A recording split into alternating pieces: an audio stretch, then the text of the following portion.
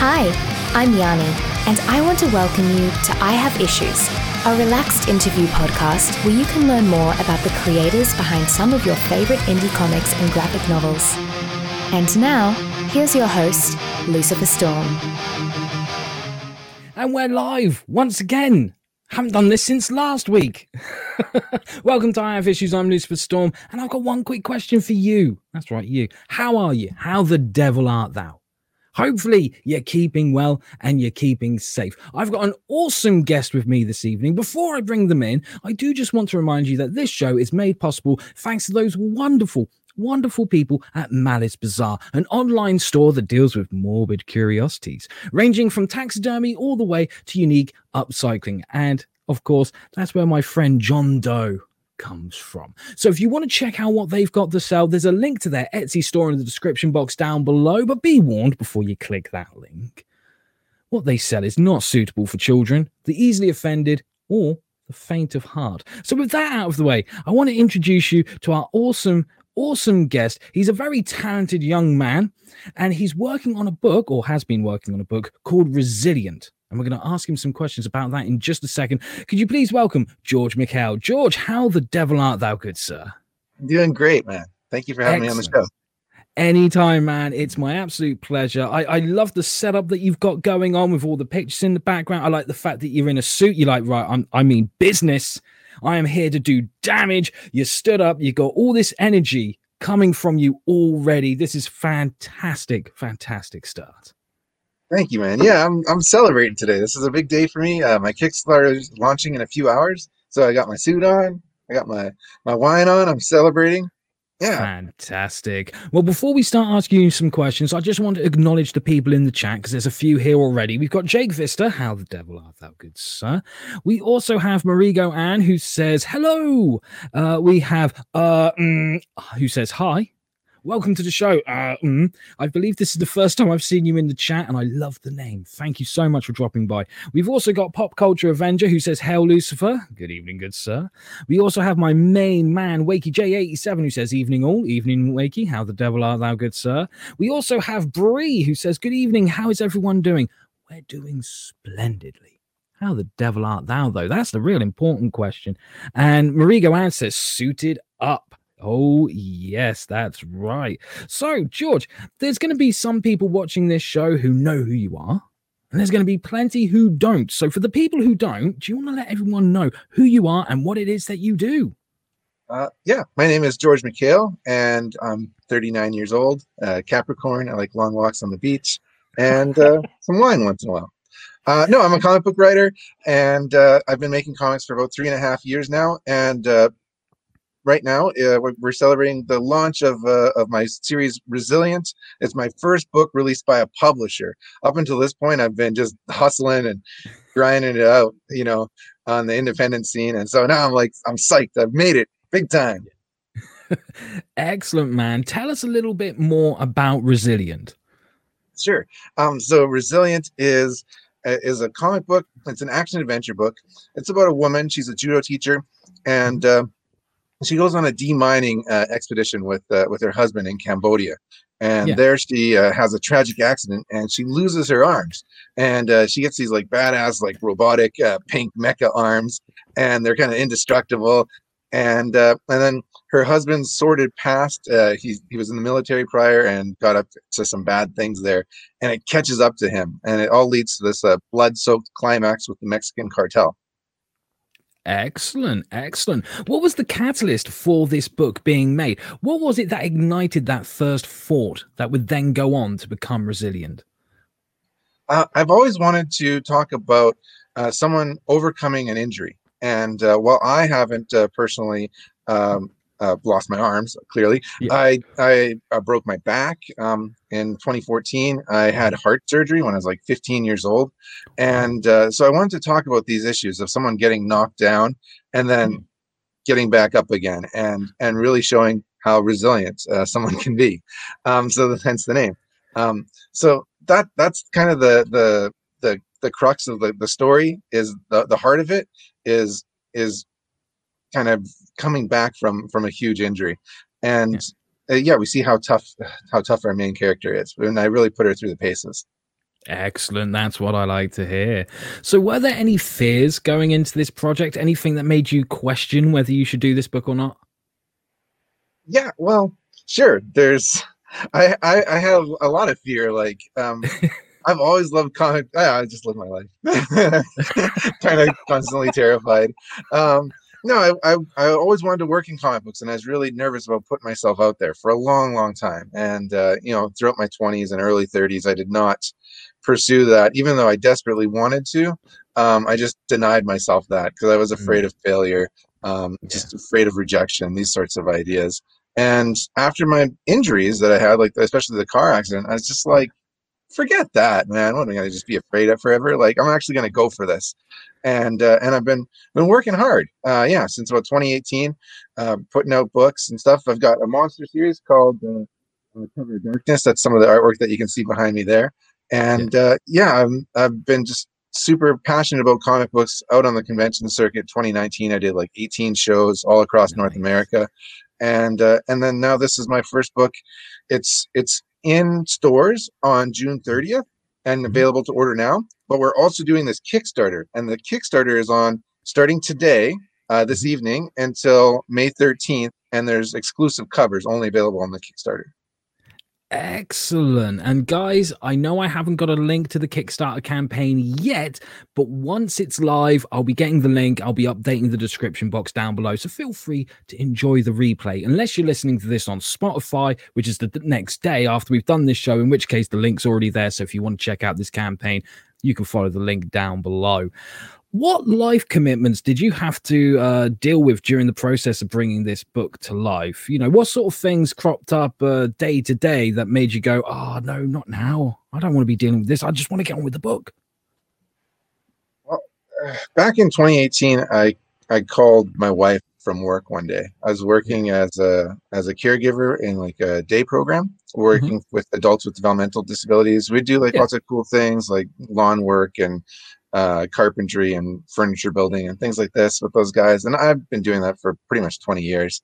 Yeah. And I called her at that point and I said, I gotta quit. I gotta go into this comic book thing full time. And she was like, whoa, are you sure about that? That's a big step. And she's like, what if you take like a leave of absence? And I took a leave of absence for 6 months, and I never went back. I started just making my books, and I started selling my books, and I dove for it. I felt like there was a kind of something missing, and pursuing comics has kind of filled that kind of longing that I always had. Nice. Did you have anyone trying to convince you to not make this book? No. One thing though that was kind of something I grappled with was the couple.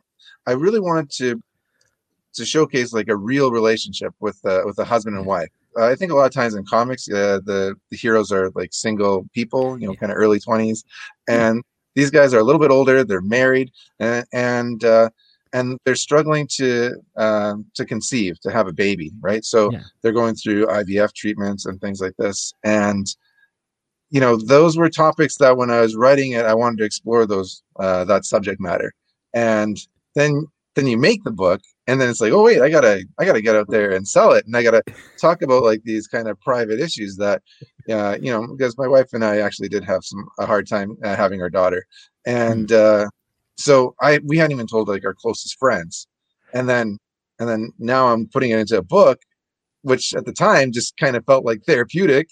And like I wanted to create these characters that people would really relate to, kind of like Peter Parker, right? Everyone feels for Peter Parker because he's always running late for like dates with Mary Jane, and and Aunt May's in the hospital, and then he's got to go fight Dr. Octopus, so you feel, because he's got like this real life that's happening to him.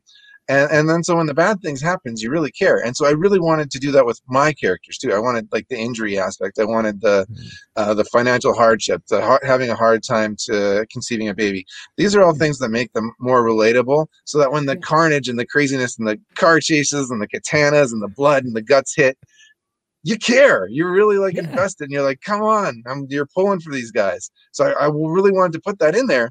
But then now I'm talking about these things, and it's like, this is a little awkward to talk about like all these kind of things that like happened to me personally, but I gotta go for it, right? Not just that, you're talking about them with the devil himself right now. That must be even scarier. Here's one.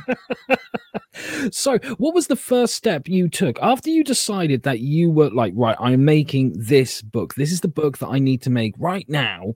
What was the first step you took after after you had that decision of this is the book, this is the story I want to tell? Well, I do a lot of plotting and planning before I sit down to write. So my writing kind of process is I kind of get my concepts in. I kind of imagine like really cool, like just bananas, crazy scenes of like carnage and action. And then also I try and pull from real life, actual like funny situations that have happened to me that I think will relate into the story. And so I structure those into the story, and I map out my story arc. I get like the big poster boards from the dollar store. I get little Post-it notes, and I map out like my plot and my character arcs and for each character and how they're feeling emotionally throughout the scene. So really doing that legwork and doing all that planning before I get going on the book. From there, I like to write my dialogue, and I have a hot tub. And I have a couple of drinks and I kind of float and I kind of go off into imagination world, and I really try and kind of dial into like what is a real conversation between two people, and I try and have that like in my brain, which sounds kind of weird, and I don't worry about so much about the panel descriptions at that point. I'm just worried about the conversation, and then the last step is breaking it down into those panel descriptions for the artist so that they can visualize what I've laid out for them in the dialogue.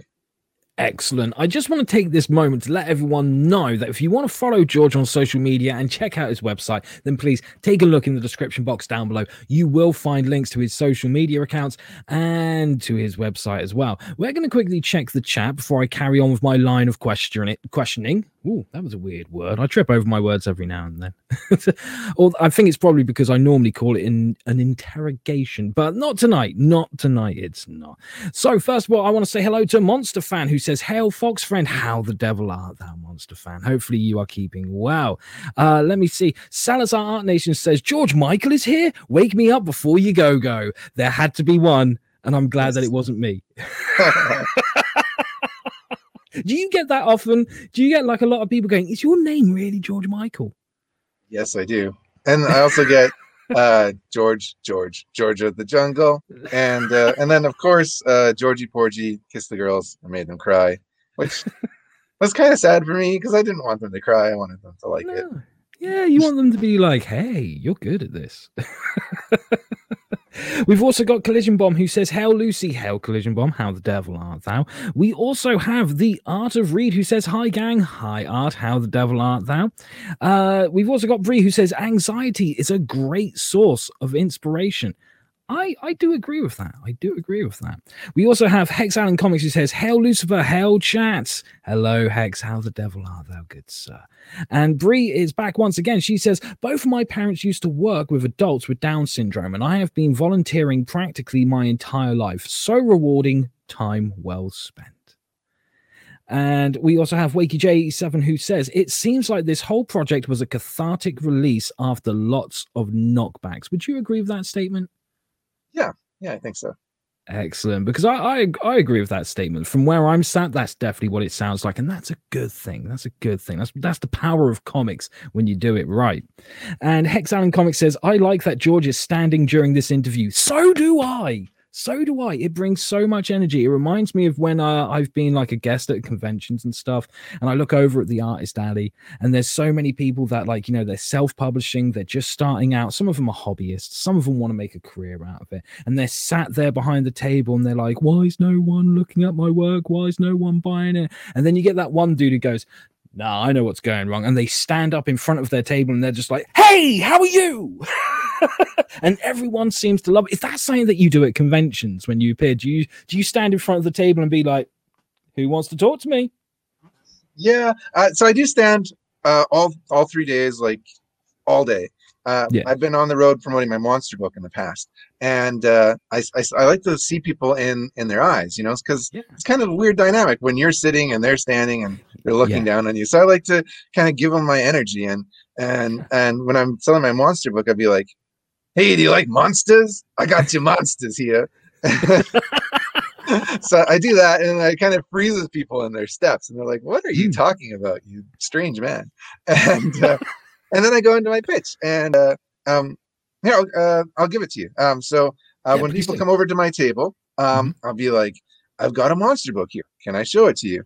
It's kind of like Game of Thrones meets the Universal Monsters. It's about a family in medieval Romania, and they get separated from each other. Oh no, right? And they encounter all these terrible villains. Vampires, werewolves. We got a steampunk Atlantean Frankenstein. The Mummy, our creature from the Black Lagoon. It's a lot of fun. I think you're absolutely gonna love it. And then I kind of just hand them the book, and they flip through it, and there you go.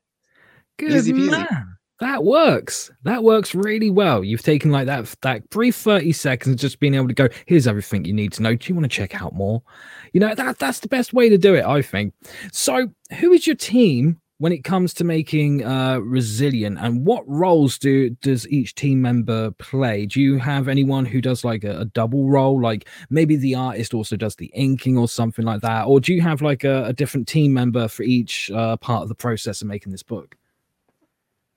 So I'm working with Vinzel Tabanis on this. He's an artist from Paris, France, living in Quebec now, Quebec, Canada, and he's an incredible talent. He's worked mostly in video games.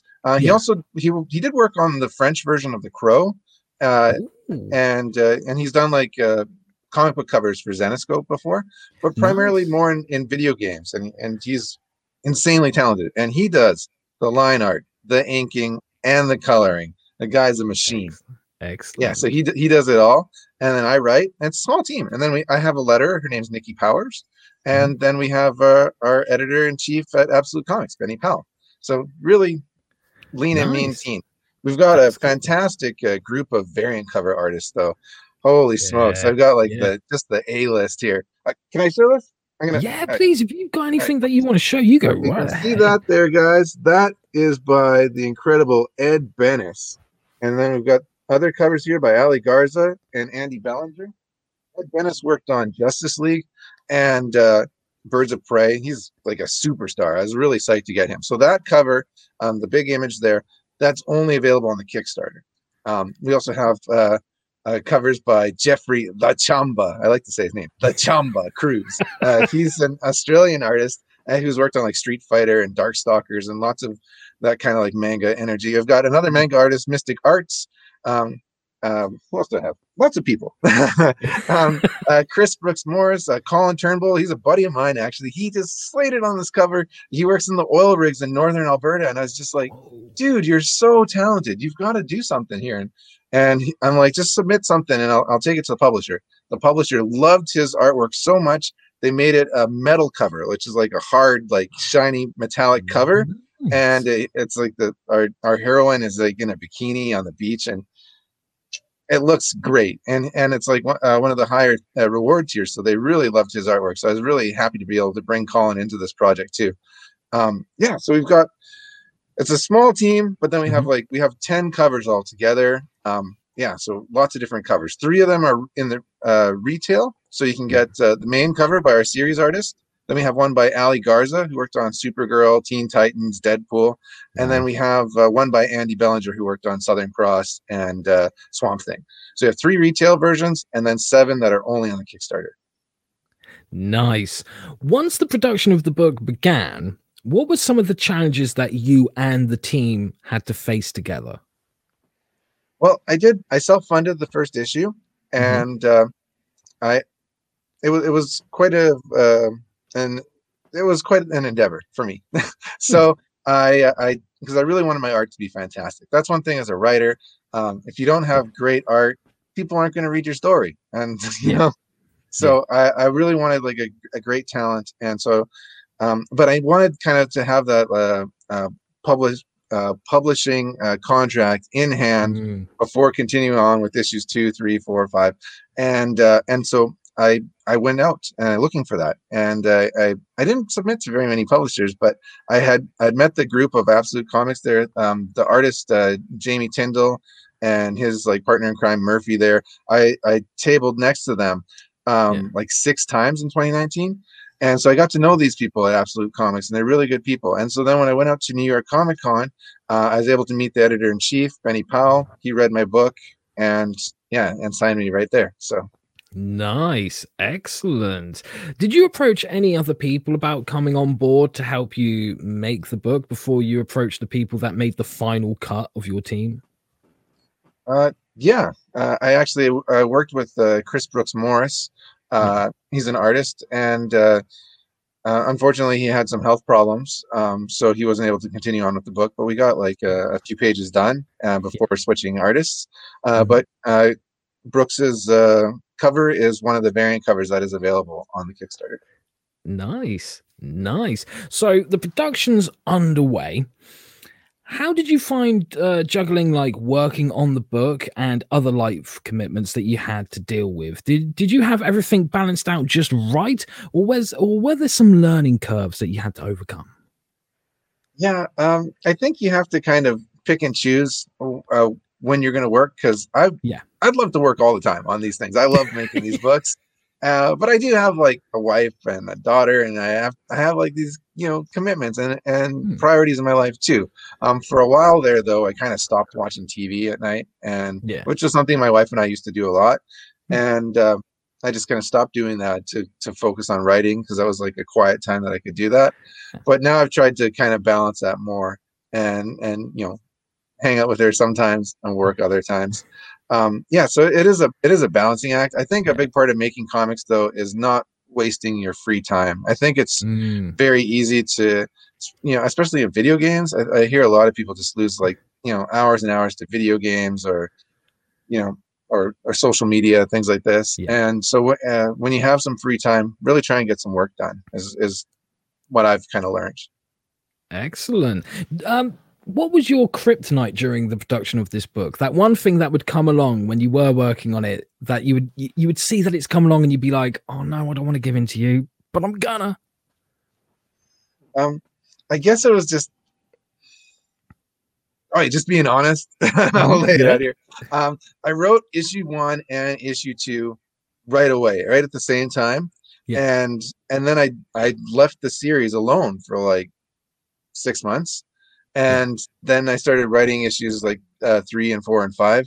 And so trying to get back into the swing of it on issue 3, I was like, ooh, who are these characters? What am I doing here? And like I had all my planning done, thankfully, or else it would have been really, really difficult. But really kind of getting back into hearing their voices in my head, and I started rolling with it, but it was a bit tough to get back into it. Awesome, man. Awesome. I'm just going to acknowledge the chat again because they're talking away. Bree says, if you want to look me in the eyes, you'd better sit back down. I'm not sure what that's in reference to, but I'm down for it. Let me see. We also have Offnix, who says, did anyone say monsters? Hail all. Good evening, Offnix. How the devil art thou? Glad to see you here. Let me see. There's a lot of chat going on. Bree says, oh gosh, I read that back. It can be taken as an insult. I swear I don't mean it as such. Hey, that's cool, Bree. It's all good. It's all good. Let me see. We've also got Gingerton in the chat, who says, hello all. Good evening, Ginge. How the devil art thou? And we also have Wally at Terrier Comics. Evening all. Evening, Wally. How the devil art thou, good sir? So, did you hide any secrets in this story that only you and a select few people will find? But people like me, I'll read the book, I'll see it, and I'll think nothing of it. Well, one thing in the first issue, there's a scene where the husband character's at a urinal, and I've asked people have asked me, why did you put that scene in there? Because there's he's there, and the guy next to him like pees on his shoes, and it's a funny scene because he gets really angry, and the guy's running out of there trying to hang on to his pants and stuff because he's gonna beat the hell out of him, and there is a reason for that. There's a payoff for it coming in issue 3.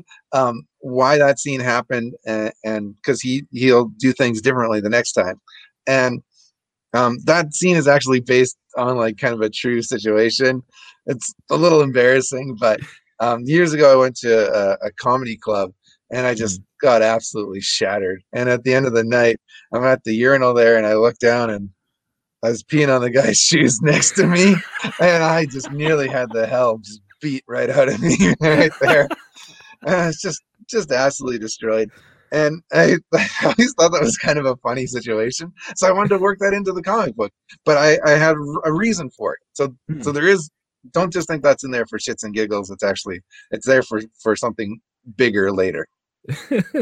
What were some of the hardest sacrifices you had to make excuse me, in order to create this book? I guess the financial sacrifice of making a comic book is one for like writers that they have to deal with, right? Because when you're making your own comic books as an independent creator, you're kind of like a little entrepreneur, you know. And things take a long time to develop. Like, you know, I started writing this book in, you know, early 2019, and so now we're into 2021 now, and you know, it's just kind of coming out now. So there's a financial hardship of kind of putting in the money, and then the return is so far away, if there is one, and you really have to work to try and get a return for sure. I think comic books is just definitely like a labor of love. Not that they can't be profitable, but like it's not the smartest way to make money by any means. Like, go and do like anything else if you want to make money. Do comic books because you love it, right? Oh, absolutely. Absolutely. Did you find yourself suffering from writer's block during the production of this book? And if so, how did you overcome? Well, actually, do you even believe in writer's block? I do. I don't know. I kind of call it more procrastination. You know, because I find that to be just a huge hang up. Is like I just don't really know what to do. Because like if you just kind of sit yourself to do it, you know, this is like a piece of advice that maybe people have heard before, but like I call it like the vomit draft. It's just like get it out there. I call it the same.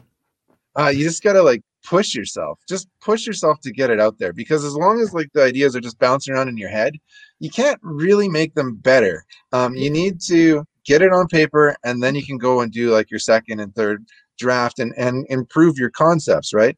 So I think like the procrastination is because it's bad. You know, when you write your first draft and it stinks, it almost is painful just coming out of you. You're like, oh, why am I doing this? This isn't good. I'm bad. I'm terrible. And, you know, but you have to have that realization, like, I can't make this better until I put it out there. And so once you put it out there, then you can go back and fix it. That's why I do a vomit draft. I don't even consider a vomit draft a first draft. It's just, okay, I'm just putting shit onto paper. This is my permission to be as terrible as possible because no one else is going to see it. I'm going to be the only fucker who sees it. You know, I forget about all the rules of storytelling and all the little things I've learned. I'm just like, you sit down and you keep writing till you either get to the end or until you write yourself into a corner. You then leave it for a couple of weeks, come back with those highlights of pens, and it's often the red one that gets used the most because it's like that's coming out, and then the green one creeps up every now and then. Oh no, that's actually a good idea, that'll stay in. So I'm starting a new series, just very, very, very early days on writing it, and I brought in a writing partner with me, a guy. His name is Spencer Esterbrooks. He's an independent filmmaker in Alberta. He has like a series called Sharkosaurus, which is kind of like Tremors meets Jaws. And this like giant shark goes through the ground, and then he comes up and he's got like little T-Rex arms and eats things. Anyways, it's a hilarious book. And so I wanted to work with Spencer on something. And so I pitched him my concept, and he's like, yeah, no, it's really good. He's like, send me what you got. And I was like, dude, I just have like my vomit draft at this point. Like, and I'm like, I can't show you that. And he's like, well, just show it to me. I don't care. And I was just like, oh man. All right. And I was like, it was really hard to like, I was like, fuck it. Like, let's just do this, man. And I sent it to him. But it was, you don't really want to show that first draft to too many people. No. That's why I always do the vomit draft first. I'm sort of like, okay, get that out of the way. That's for me. Then I do the first draft. People can see the first draft, but they can't see the vomit draft, especially the artist. It's like, no, I want the artist to actually stay on board When I give them a first draft, they understand that it's going to be a little loose, it's going to be a little rough. If I gave them the vomit draft, they'd be like, I'm not fucking working for you. You're a madman. Yeah, well, and oftentimes the vomit draft is not concise, and like no one could really understand it except for yourself. Yeah, and even then you have trouble understanding it. When you work on like a vomit draft or a first draft, second draft, whatever, is there ever a point where you like to work as just pen, paper, and scribble away, or do you do everything typed up along all the stages? No, I do like to get out the pen and paper on the early stages, especially like concept stuff. But I mostly write on my phone, to be honest with you. I like to, like I said, in my hot tub. I like to go for drives. I find like if I'm driving, I can kind of just think a little bit more. I like to park at the at the beach and like watch the waves come in. And I don't know, it sounds very romantic, but it's just me being a weirdo in my car, just typing away. No, I fully get it, man. Sometimes, like before the apocalypse hit, which was like, way too soon, my 4 puppies of the apocalypse hadn't even been unleashed, and the apocalypse was starting to hit us. I used to go out all the time. Like I go to like the local graveyard and sit down with a notebook and just chill there because it was so peaceful, and just like write down some ideas or like go through like the woods and stuff. And so I get it, man. Like I like being out there with nature, kind of thing. That really like inspires me and gets like the juices going. So I'm like, yeah, get that pen out, get that notebook out, let's do this. And then before you know it, hours have gone, it's all of a sudden dark and there's weird people with flashlights going, what are you doing here? You write in the graveyard? Yeah Wow. Yeah, absolutely. I'm the Lord of Darkness for a reason. So years ago I went like my dad died a long time ago, like 22 years ago, and when I was younger I was feeling a need to like go to the gravesite quite a bit. And like one time it was like midnight and I was like, fuck, I'm just gonna go. And so I go and I hop the fence to the graveyard, and it's like a misty night, and I'm like sitting there, and then there's like all these like weird sort of sounds, and then I like look up and like there's like this huge fucking deer with like the giant rack like right next to me. And I was like, oh, and I just like started running and I like hop the fence and get out of there. I'm like, why am I doing this? This is weird, you know? Hey, needs they must, man. Needs they must. So you're pretty much in the early stages of like marketing this book, but you've still done a fair bit of marketing along the way, whether it's been for this book or your previous books. What were some of the hardest things you had to learn about dealing with marketing and promotion? Well, pretty early on, I realized that it's not just enough to make these books. You actually have to go out there and sell them and tell people about them. And because when I first started doing the conventions, I was sitting and I was nervous and I didn't want to talk to anybody.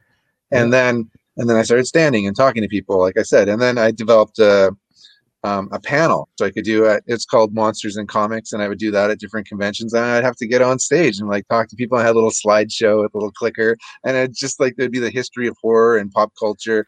Specifically in comic books. And so I had like a little half an hour kind of performance that I would do.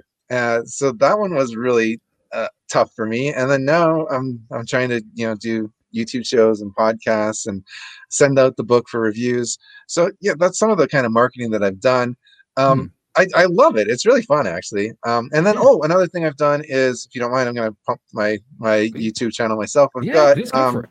I created my own YouTube channel too. It's called Inside Comics, and there I talk with different creators every week, kind of about making comics, like really specifically how to do it, and talked with like publishers about what do they want to see in a new comic book submission. So part of it's for me just to learn too, like because I'm still figuring things out, right? And so I really enjoy that, but that was something that was like I mentioned earlier, like the putting yourself out there was hard. I found creating a YouTube channel to be really tough to just eventually just decide to do it, because I was like, this is something that's going to be coming out regularly, that people are going to be like judging me, and if I say something stupid, it's like on there, so don't worry, we all say something stupid. I probably say something stupid every single day, and then I get out of bed and I just carry on. And it just flows into my YouTube stuff as well. So even though it's been like early days, like marketing and promoting this book, you've still managed to get a bit out there. What has the reception towards this book been like so far? Has it been mostly positive? I haven't gotten a bad review yet. Nice. Shots with Comics called it an emotionally violent gut punch, a must read. So I thought that was nice. Wow, that's a hell of a statement right there. Yeah, and someone compared me to that. I shouldn't say it. All right, I'll say it. Someone said that it kind of reminded them of like Quentin Tarantino, which I was like, oh my god, that's like the hugest compliment ever. So that's cool. It's been getting received pretty well right now. Another thing I'm doing for marketing is I made up these posters here. I made these up, and these are getting mailed out to like different comic book shops, and I'm like writing like a handwritten letter to like each shop, like saying, hey, can you put up my poster? And I hope you'll bring in the series. I think it's pretty cool, and that sort of thing. And physically mailing it out. And I don't know why I decided to do this handwritten thing. It's taken forever, but I think it's a little touch that maybe people will notice. Oh yeah, they'll notice and they'll remember it as well, and they'll be like, "Well, this fucker, he gives us handwritten notes. What have these guys done? They haven't done anything. They can go away." Well, we're gonna hit up the chat real quick. WakeyJ87 says, "What Comic Cons have you got booked coming up?" Now, I assume that's for both of us. So I'm going to answer first real quick because I've got one. In September, I'm going to be appearing at Norcon, which takes place on September 25th and 26th. That's in Norfolk here in the UK. I may have another one lined up. I'll have to keep you guys noted on that one. But what about you, George? What Comic Cons have you got lined up? Oh yeah, I'll try and go quick. I've got Mad Monster Party in Phoenix, Arizona. Nice. Then I have Fan Expo Boston, MegaCon in Orlando, Awesome Con in Washington, D.C., Wizard World Chicago, and then in the FanX in Salt Lake City, and Rose City in Portland. So that's kind of in the August-September timeline. So hopefully shows are running up then, and I can hit those appearances. Yeah, fingers crossed, because this whole pandemic thing, it knows how to throw a wrench in the works real quick and out of nowhere. So I'm in the same boat. It's like, okay, I know it's months away, like my first convention appearance back, but anything can happen between now and then to really screw that one over. So yeah, I was actually supposed to be at Days of the Dead this coming weekend, I think, in Las Vegas, and I had to cancel the trip because I'm here in Canada, and the travel restrictions are like really, really difficult right now. If you travel abroad, you need to stay in a hotel, mandatory hotel stay that costs like $2,000, and then you have to self quarantine for 2 weeks. Ooh. So it just makes it kind of impossible to travel right now for me. Yeah. So hopefully those restrictions are lifted in the summer, and I can go to those shows in August. Fingers crossed for you all the way, good sir. Let me see. Wally at Terrier Comics, he says, make sure to bookmark George's website and not miss out on anything from Absolute. And then he's left a link to your website. Thank you very much for that, Wally. I know I can always count on you for dropping them links, my man. Let me see. WakeyJ87 says, I work on paper and only use bullet points for my vomit draft, so anyone seeing it would think it was a fucked up shopping list. I can understand that. I've done that a few times myself. Let me see. Offnix says, one man's madness is another's escapism if put on paper / comics. Damn straight it is. Damn straight it is. And there's a lot of madness out there. I make sure of that. What he says, bullet points are the way that I work, and lots of post-it notes. I've never really worked with post-it notes. Record cards, like little, like just like 5x7, hundreds of them. Pinned fucking everywhere, taped to walls, taped to the dog. Sound like a mad scientist with like the little and the strings like attaching each thing. Oh yeah. When I'm like plotting and developing, like I try to keep it all neat at first, and then it just goes. There's graphs, there's ransom notes, there's all sorts of crazy things going on. Nefarious says, I've got issues too. Good evening, Nefarious. How the devil art thou? I'm glad I'm not the only one who has issues. I keep thinking that it's just me, but clearly it's not. And I love the way that I was about to click on something and then the chat just scrolls right up because there's loads of people here. He says, Nefarious says, what book are we talking about, Alejandro? Right, that's because Inkfinity Comics, aka Alejandro, is here. Good evening, Inkfinity Comics. How the devil art thou? And he also says, look at this George guy looking quite dapper. Look at that. See, people are noticing. I'm celebrating people. I'm celebrating. My book is out from a publisher, and we're doing a Kickstarter today. It's called Resilient. It's from Absolute Comics Group, and it's about a female fire. That's a different book. It's about a female judo teacher, and she's got to rescue her man. He gets mixed up with the Mexican cartel, and she's an amputee that gets like these cybernetic pink mecha arms, and she's got to kick ass and take names. And it's kind of a revenge fantasy. I was really inspired by Kill Bill. That's one of my favorite movies. I really liked the story of the character, the bride, or Beatrice, which is, if you haven't seen this episode 1, then that's a bit of a spoiler. But anyways, I liked how, they did her wrong, and then, because she was in hospital for 4 years, her body and her muscles have just like deteriorated, so she has to like figure out how to make herself move. And I just love that scene where she's got to wiggle the big toe. Yeah. And so that's what you see with my character, is when she loses her arms, I actually take all of issue 2 to kind of deal with that. And she's kind of losing her mind a bit. Like, she's got an itch on her nose, and she like just smashes her face into a mirror because like she can't scratch it, and I really wanted you to care about these characters, so that when the blood and the carnage and the chaos happens, you're invested and you're dialed in. So I hope everyone will check it out. We're launching tonight on Kickstarter, 8:30 Eastern, I think. 5 o'clock Pacific, something like that. Excellent. Inkfinity Comics says, at Lucifer Storm, hey, my dear friend, I can't wait to have you on the show this Sunday. That's right, Inkfinity Comics. My main man Alejandro, he has his own YouTube channel. He's got loads of shows lined up. He's got Clint Stoker going on there this week. He's got Peter Sametti. He's got Frankie B. Washington, and he's got myself turning up there on Sunday. So if you haven't subscribed to his channel, you might want to change that, because he's got some cool people showing up. Let me see. We also have Bree, who says, there is something called Awesome Con. That's awesome. And I agree. I completely agree. Let me see. So many people, so many cool people here tonight. Right. Bree also says, as soon as traveling is a thing again, I am going to visit several cons around Europe so I can buy you guys comics and support you all. Bless you, Bree. We can't wait for that. We can't wait. I can't wait to turn up to a convention and then be like, hold on, I recognize you. We've met on YouTube, haven't we? Nefarious says, sounds cool, kind of like Cobalt or Transhuman, Rickford's story. So I think Nefarious is liking the sounds of your book, good sir. Right, let's get back to the questions, because I've still got a few. How does it feel to know that this book, before long, will be in the hands of readers? I'm excited for it. This book's never been printed before, not even one physical copy. Yeah. So it's straight to the publisher.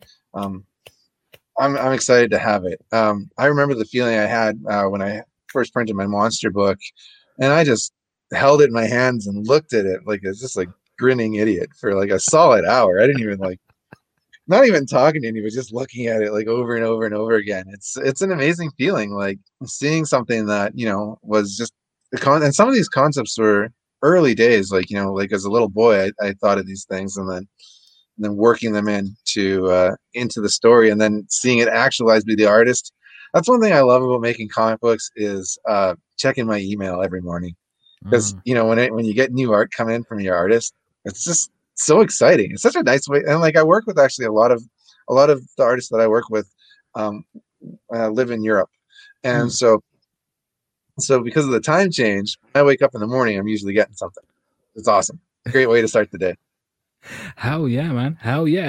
What advice would you give to new writers who are just starting out that you wish you had known when you were starting out?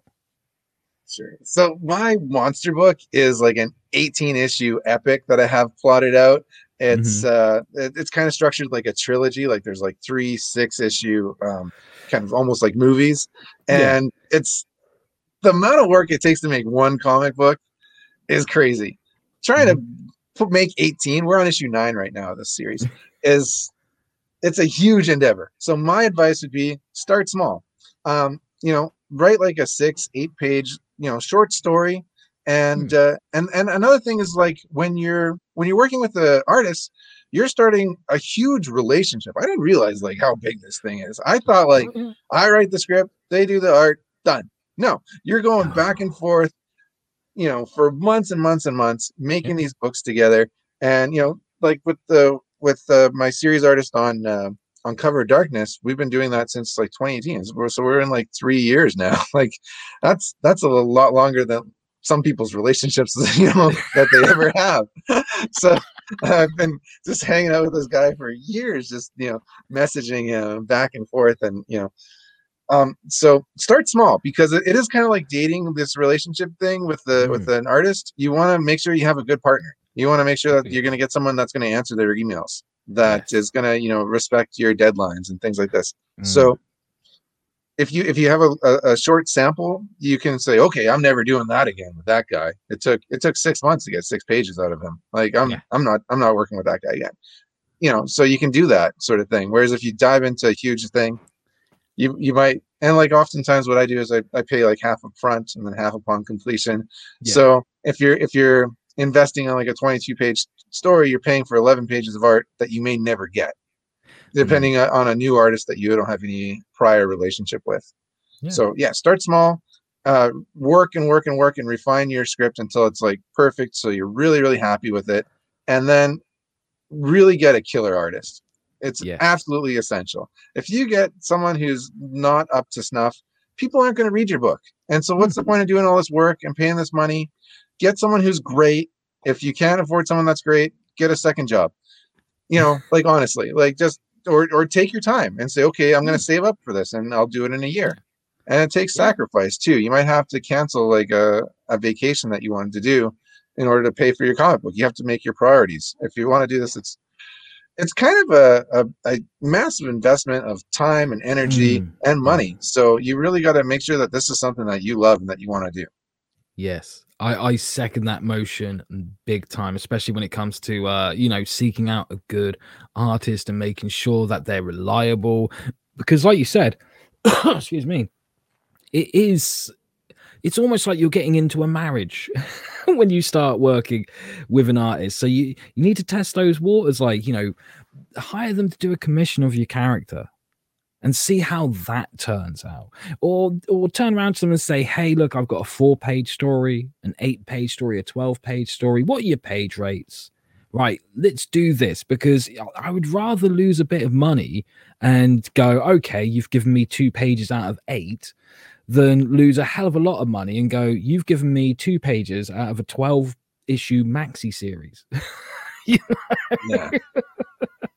So what do you have planned for after this book has been released? Do you have a schedule of other books that you're going to work on, or are you kind of winging it and going, okay, well, now that this book is on the way, I'm going to take a little bit of time to myself and I'm just going to think about what I want to do next? No, I have 4 different series that are in different stages of development. I have a series called Hybrid Force that kind of made for 8 to 14-year-olds. And that book, we just finished it like, a month ago.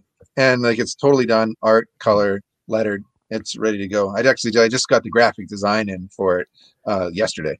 So I'm going to start submitting that to different publishers, and I'll probably be on the convention circuit with it too. And then I have another series. It's called Fire Engine Red. It's kind of like Die Hard in a forest fire. It's about a female firefighter. She needs to rescue her man and take down the armed mercenaries. But she's got a complicated relationship with her man. She's more at home in a burning building than in the flames of romance.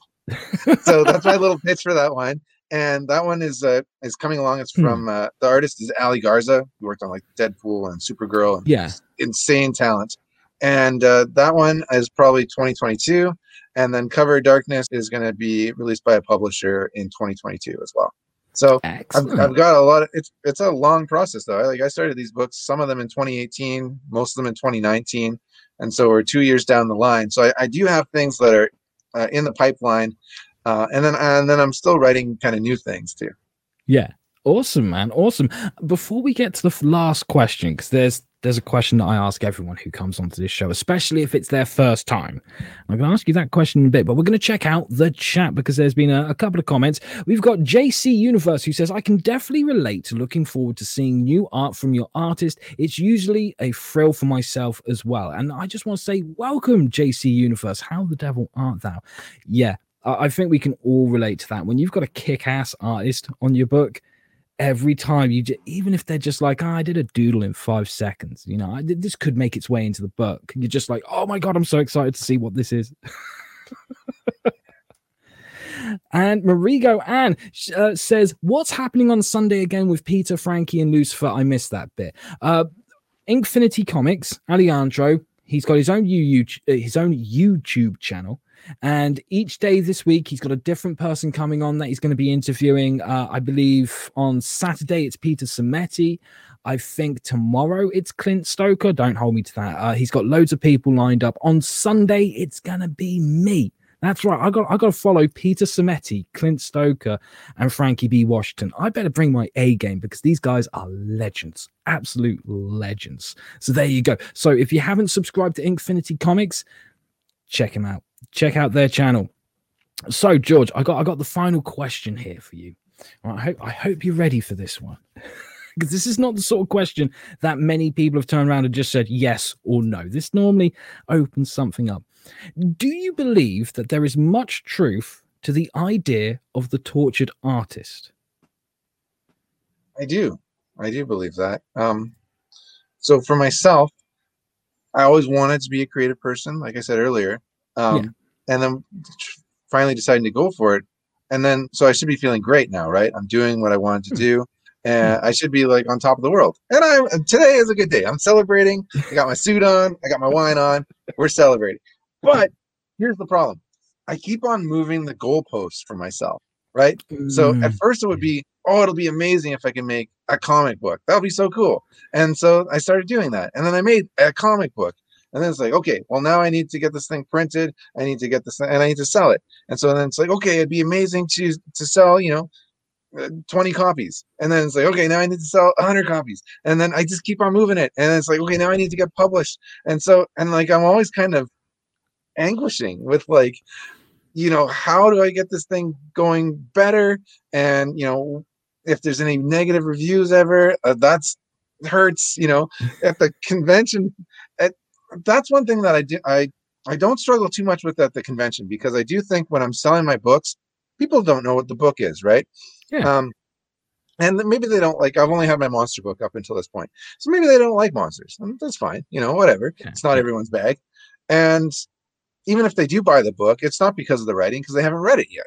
They're buying it because maybe they like me. Maybe they're buying it probably because they like the art in it. Yeah. So I don't really struggle at the convention, but what I do struggle with is submitting to publishers. When I submit to a publisher, if they pass on it, that's like devastating, right? Because it's like, oh no, maybe I'm not worthy, maybe I suck. And I just like start questioning my whole reality. And it's just like, this is terrible, So I do think just, I'm always kind of increasing my expectations and hopes and goals. And it's not really fair to myself. I did a road trip in 2019. I did 4 cons in 4 weeks, and I thought it was going to be great. I had done a few big shows on the West Coast here, and I thought, okay, I'm going to go east and do all these shows, and it'll be great. And so I packed up my minivan, because I'm a family man, and I got a van, and I packed up my comic books, and I drove out there, and I went to like Madison, Wisconsin, and it was like a small show, and there was like hardly anyone there, and I was like, oh no, this isn't going to be good. I'm not going to make any money. Not only am I not going to make money, I'm going to lose money. This is terrible. And in order to like save money, I went on diet. I'm like, I'll buy 1 foot-long sub a day, and I'll eat half for lunch and half for dinner. And I was like staying in like sleeping in my van. I was showering in truck stops, and I felt kind of rock and roll, and like, yeah, this is what people have to do to like make it, And then I also felt kind of homeless and like really sad. And it's like, I wish that I had like planned this out better. So and the reason why I put myself through that was because I wanted to come home with some money too. It wasn't just enough to break even. It was like, I gotta make a little bit, because I gotta recoup my art costs, and I have to justify myself being away from my family for a month. So I put myself kind of through hell for like a month, and just working my ass off the whole time trying to get this thing moving, because it's so hard. There's a lot of competition out there in comics. Like every day on Kickstarter, there seems like there's a dozen new things, or maybe even 50. It's just that there's tons, and you go into Webtoons and there's just heaps and heaps and heaps of comics. Everyone's making comics. So your book has to be really good, and you have to work really hard to try and get fans. And I really do kind of torture myself a bit, trying to make this thing happen. And yeah, sometimes my wife is like, "Why are you doing this? Like, you don't seem as happy as when you weren't doing it." It's like, yeah, but I'm following my passion, and I am happy to do that. But it's so hard sometimes that you can kind of get down on yourself a bit. So I 100% agree. There's a tortured artist thing. I can understand where you're coming from, and I can relate to it. I do think though that like pushing your goals just that little bit, like you said, like one day you sell 100 copies, so like the next day you're like, I want to sell like 150 copies. I don't think that's a bad thing whatsoever. Otherwise, it's very easy to become complacent and be like, people are buying the book, I don't need to do shit about it. And it's like, well, no, you do, because there are several people out there who don't know that your book exists, and maybe they'll fall in love with that book if they know about it. So you got to keep pushing it out there. It's kind of a numbers game at the end of the day. You got to find more people every day and be like, let me talk to you about my book, and hope that they don't mace you or call the police. That's why I got my pitches. Like I did the monster pitch, I did the Fire Engine Red pitch. I have them down to like 30 seconds, because the person on the other side of the table, they kind of start to hate you after 30 seconds. So you got 30 seconds, make an impression, and then if they don't like it, that's fine. But don't sit there and just keep talking and wasting their time. That's a good way to just piss people off. Oh, absolutely. JC Universe is in the chat, and they say, of course it's never over. I have over 500 plus characters and 38 different stories. Some are closer to my heart than others, but as a creative, you're never really satisfied. Your goal will always extend. Completely agree 100%. I have a huge stable of characters, and it's always painful when I move on to the next book. I'm like, oh shit, I got to choose one of you guys to work on. That doesn't seem fair. I love all of you. I want you all to get that spotlight, all to get that limelight. But it's what you have to do, and you have to, like they said, it's good to extend those goals and make sure that little baby that you create, that's your character, your concept, your story, your title. It's such a shame to bring them into the world and they don't have anyone to experience their stories, kind of thing. Books are created to be read at the end of the day. Yeah, absolutely. And that's on the flip side of that, the greatest compliment I have is when someone comes back on day 2 of a convention and they say, I read that last night and I really loved it, and can I get the next issue? That's as a writer, that just puts me on top of the world, man. Hell yeah. Like $1 million, yeah. Excellent. George, thank you so much for joining me this evening. It's been an absolute pleasure talking to you, and I have no doubt that I'm going to get you on the show again in the not too distant future. Yeah, it's an absolute pleasure talking with you, and I'd love to have you on my show too sometime. Inside Comics, right? Definitely. Absolutely. You just let me know. I'd be more than happy to come on. And I just want to say to everyone in the chat, thank you for joining us, and everyone who's just watching and not actually in the chat, thank you for joining us, and thank you for watching this show. If you want to follow George, like I said before, take a look in that description box down below. You will find links to where you can find him on social media, as well as his website. And a little later on, I'm going to be updating the description box so that there will be a link to the Kickstarter for his new book, Resilience. So keep an eye out for that. This is the end of the show, I'm afraid, but I will be back next Monday with a pre-recorded episode where I'll be talking to John Hervey and Rod Looper, the team behind Black Tiger. But until then, take care of yourselves, take care of each other. Most importantly, though, and I cannot stress this enough, stay safe and stay awesome. Thank you for watching and listening. If you enjoyed this show, then don't forget to like, subscribe, and share this episode with your friends. Until next time, take care of yourselves, take care of each other, and most importantly, stay awesome.